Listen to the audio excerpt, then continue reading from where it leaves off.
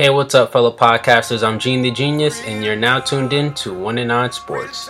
I'll be covering the latest events happening in sports from the NBA, NFL, MLB, and much more. Thanks for tuning in and enjoy the show. Don't forget to subscribe to the Nabra Talk page on the Apple Podcast app and follow us on SoundCloud at Nabra Productions.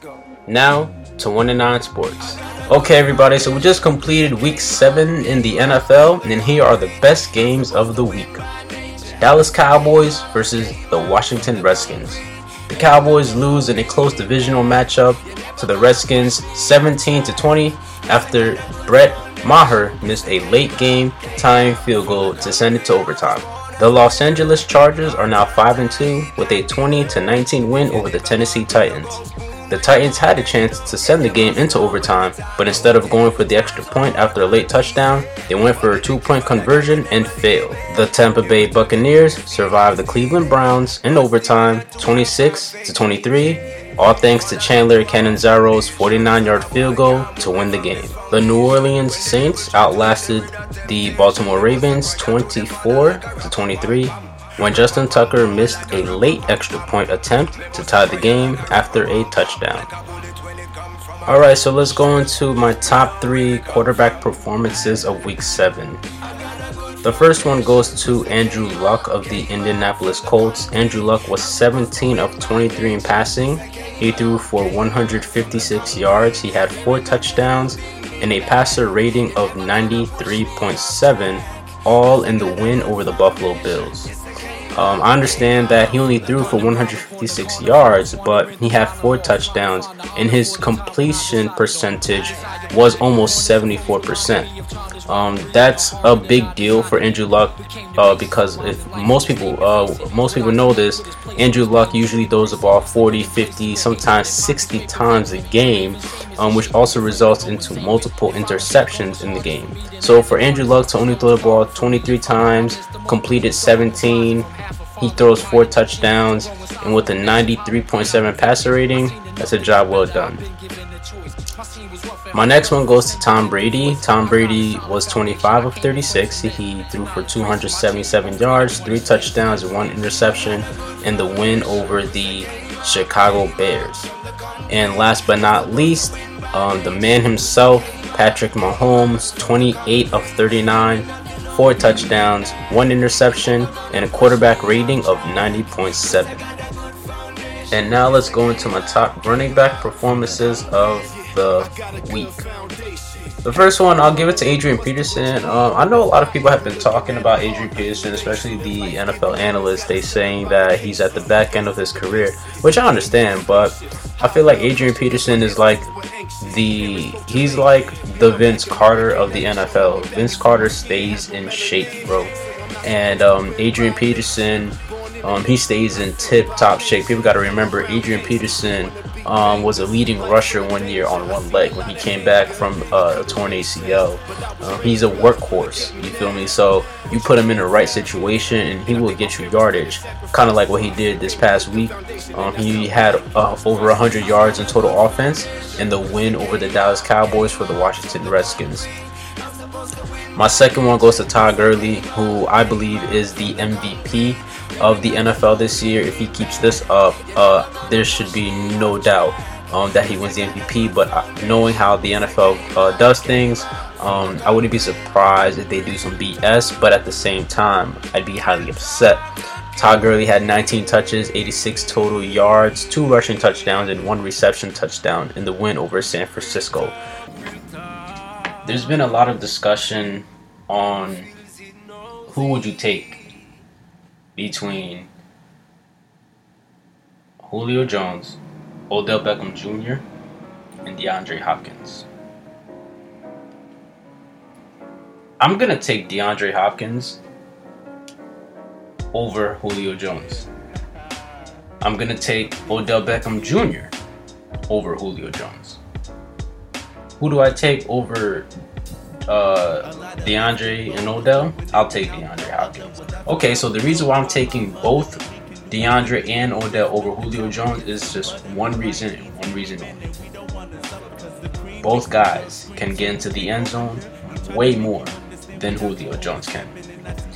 We are in the 7th week of the NFL, week 7, and Julio Jones has not one single touchdown, and that's problematic. You can tell me different if the Falcons were really doing something this year, but they're not. The Falcons aren't doing anything this year. They're a regular team. They're an average team. And I think that's in part to so many reasons, and one of the reasons is because Julio Jones isn't getting into the end zone. Your top receiver does not score. The Falcons are 3-4. They're 3-4 because they have a hard time scoring in the red zone. So that means, well, Devontae Freeman's hurt. So if Devontae Freeman's hurt, someone else has to pick up the slack. Your top receiver does not get into the end zone. You cannot ignore the fact that that's why you're losing. If your receiver could score at least once every other game, that's 8 touchdowns a season. You guys wouldn't. If the Falcons would win a few more games if Julio was able to get into the end zone. I'm not saying he's not a top receiver, but I believe there are other receivers ahead of him simply because they can put up the yardage and the touchdowns. In my opinion, when it comes to football, touchdown is the number one priority, whether you're on offense or defense. If you're on offense, you're trying to score a touchdown. If you're on defense, you're trying to prevent a touchdown. So if you can't do that as an offensive threat, then you're not really a threat then. If you can't score, Odell Beckham scores. DeAndre Hopkins scores. Antonio Brown scores. Adam Thielen scores. Tyreek Hill scores. And they put up the yardage on top of that. You can't just be half of it. And then people are going to say, well, he's just part of the system. This is it. He's not here to score. Okay, if he's not here to score, who is? Because not many people are. You have Matt Ryan, but who is he throwing to that's going to score? And that's the question. Now let's get into this whole Odell Beckham Jr. situation. I don't like it. Simply because the media is making it seem like this is all Odell Beckham Jr.'s fault. This is Odell's fault that they're 1-6. How is it really Odell Beckham Jr.'s fault that they're 1-6? He doesn't lead the team. He's not the quarterback of the team. He goes out, he does his job. The fact that he's passionate on the sidelines, whether if he's yelling, screaming, kicking, punching, that shouldn't offset or disrupt the team's performance on the field. You get what I'm saying? Like, people are trying to turn the other way and ignore the fact that Eli Manning is simply not a productive quarterback for the Giants. And he's not. And that's all Odell Beckham Jr. is saying. My man's is just he's speaking his mind and he's speaking how he feels. Odell Beckham Jr. isn't having the greatest year. Remember, he's coming off of injury.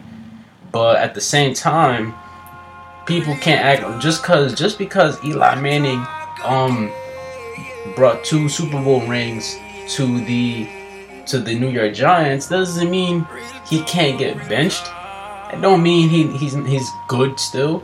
As a matter of fact, when he won those 2 Super Bowls, he wasn't even the greatest QB. He was an average quarterback who did his job. But the Giants' defense was superb. People need to leave Odell Beckham Jr. alone. They like asking him questions that make it seem like he's throwing his team under the bus. They need to start asking Eli Manning some questions. They need to start asking the offensive line some questions. Because that's where the real problem is at. Odell Beckham is not the problem. Tom Brady does the same exact thing. The only difference is he has a good team. That's it. People have all these expectations from you whenever you get this high pay, these paydays from these athletes. We have all these expectations. Let's not forget, Eli Manning is part of the team too. Have you guys, has anybody asked Eli why he's underperforming? Nobody's asking that question. No one's asking why Eli Manning is underperforming. But everybody is coming at Odell Beckham Jr. Eli Manning needs to go. This is his last year. This has to be his last year. Because if he stays, it's not going to be pretty for New York.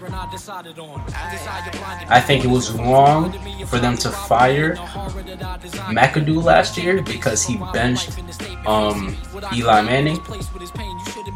He knew what the problem was. He tried to fix it, and they fired him for it because they thought he was disrespecting Eli.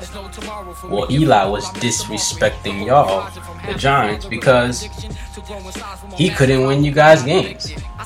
And the fact that he couldn't even do anything without Odell Beckham Jr. means something even more. That means he can't even work with what he has around him, which shows he's not even a top quarterback. He's not even an average quarterback.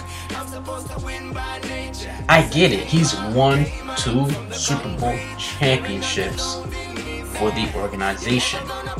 But at the same time, you have to think about the future. The New York Giants are overworking Saquon Barkley. For NFL fantasy owners, it looks great. Yeah, who wouldn't want Saquon Barkley on their fantasy team? Who wouldn't want Saquon Barkley putting up numbers on their team? You feel me? But at the same time, he's only a rookie, and by the time his 3rd year comes and he's working like that, it'll be over. Yeah, you can give him the ball, but if he's getting the ball 30, 40 times a game, that's a problem. And that Saquon Barkley, that's Eli's like safety blanket. He doesn't have enough time to throw the ball. So it's not only Eli, it's also the offensive line. So I think the owner needs to leave Odell Beckham Jr. alone and try to make some moves to fix the offensive line.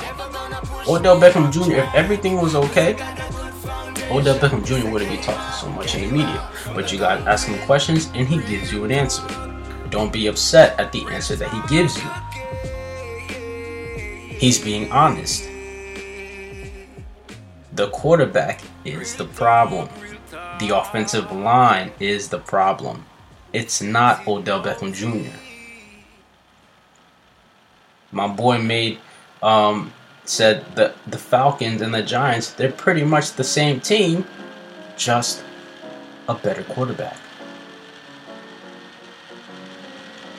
When you add in Matt Ryan and then you compare Matt Ryan to Eli Manning, Matt Ryan is a way better quarterback than Eli Manning. I think the Falcons are way better because they have, as far as offensive power, if it was a close game like last night, I'm taking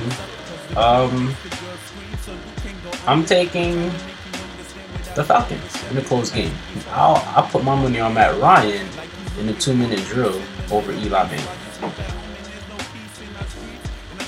You got a healthy Falcons, Matt Ryan, Devontae Freeman, Julio Jones. You can put Tevin Coleman in the backfield with Devontae. And then their defense, when they're healthy, I'll take the Falcons over the Giants. Now the Giants, they have offensive power as far as Odell and Saquon Barkley, but their quarterback is not efficient, and that's the problem. An efficient quarterback elevates the level of a receiver. A great quarterback will turn an average receiver into a good receiver. We already know Odell is nice with or without Eli. But the thing is, Eli is messing up Odell Beckham Jr.'s stats. Hey, what's up, sports fans? It's Gene the Genius, and thanks again for tuning in to 1-9 Sports, brought to you by Nabra Talk and Nabra Productions.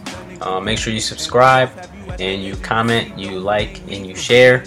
I'll be back next week with the Week 8 NFL news and updates. I'll also be getting into the NBA and a little bit of the World Series. So stay tuned and you guys stay blessed. Have a good one.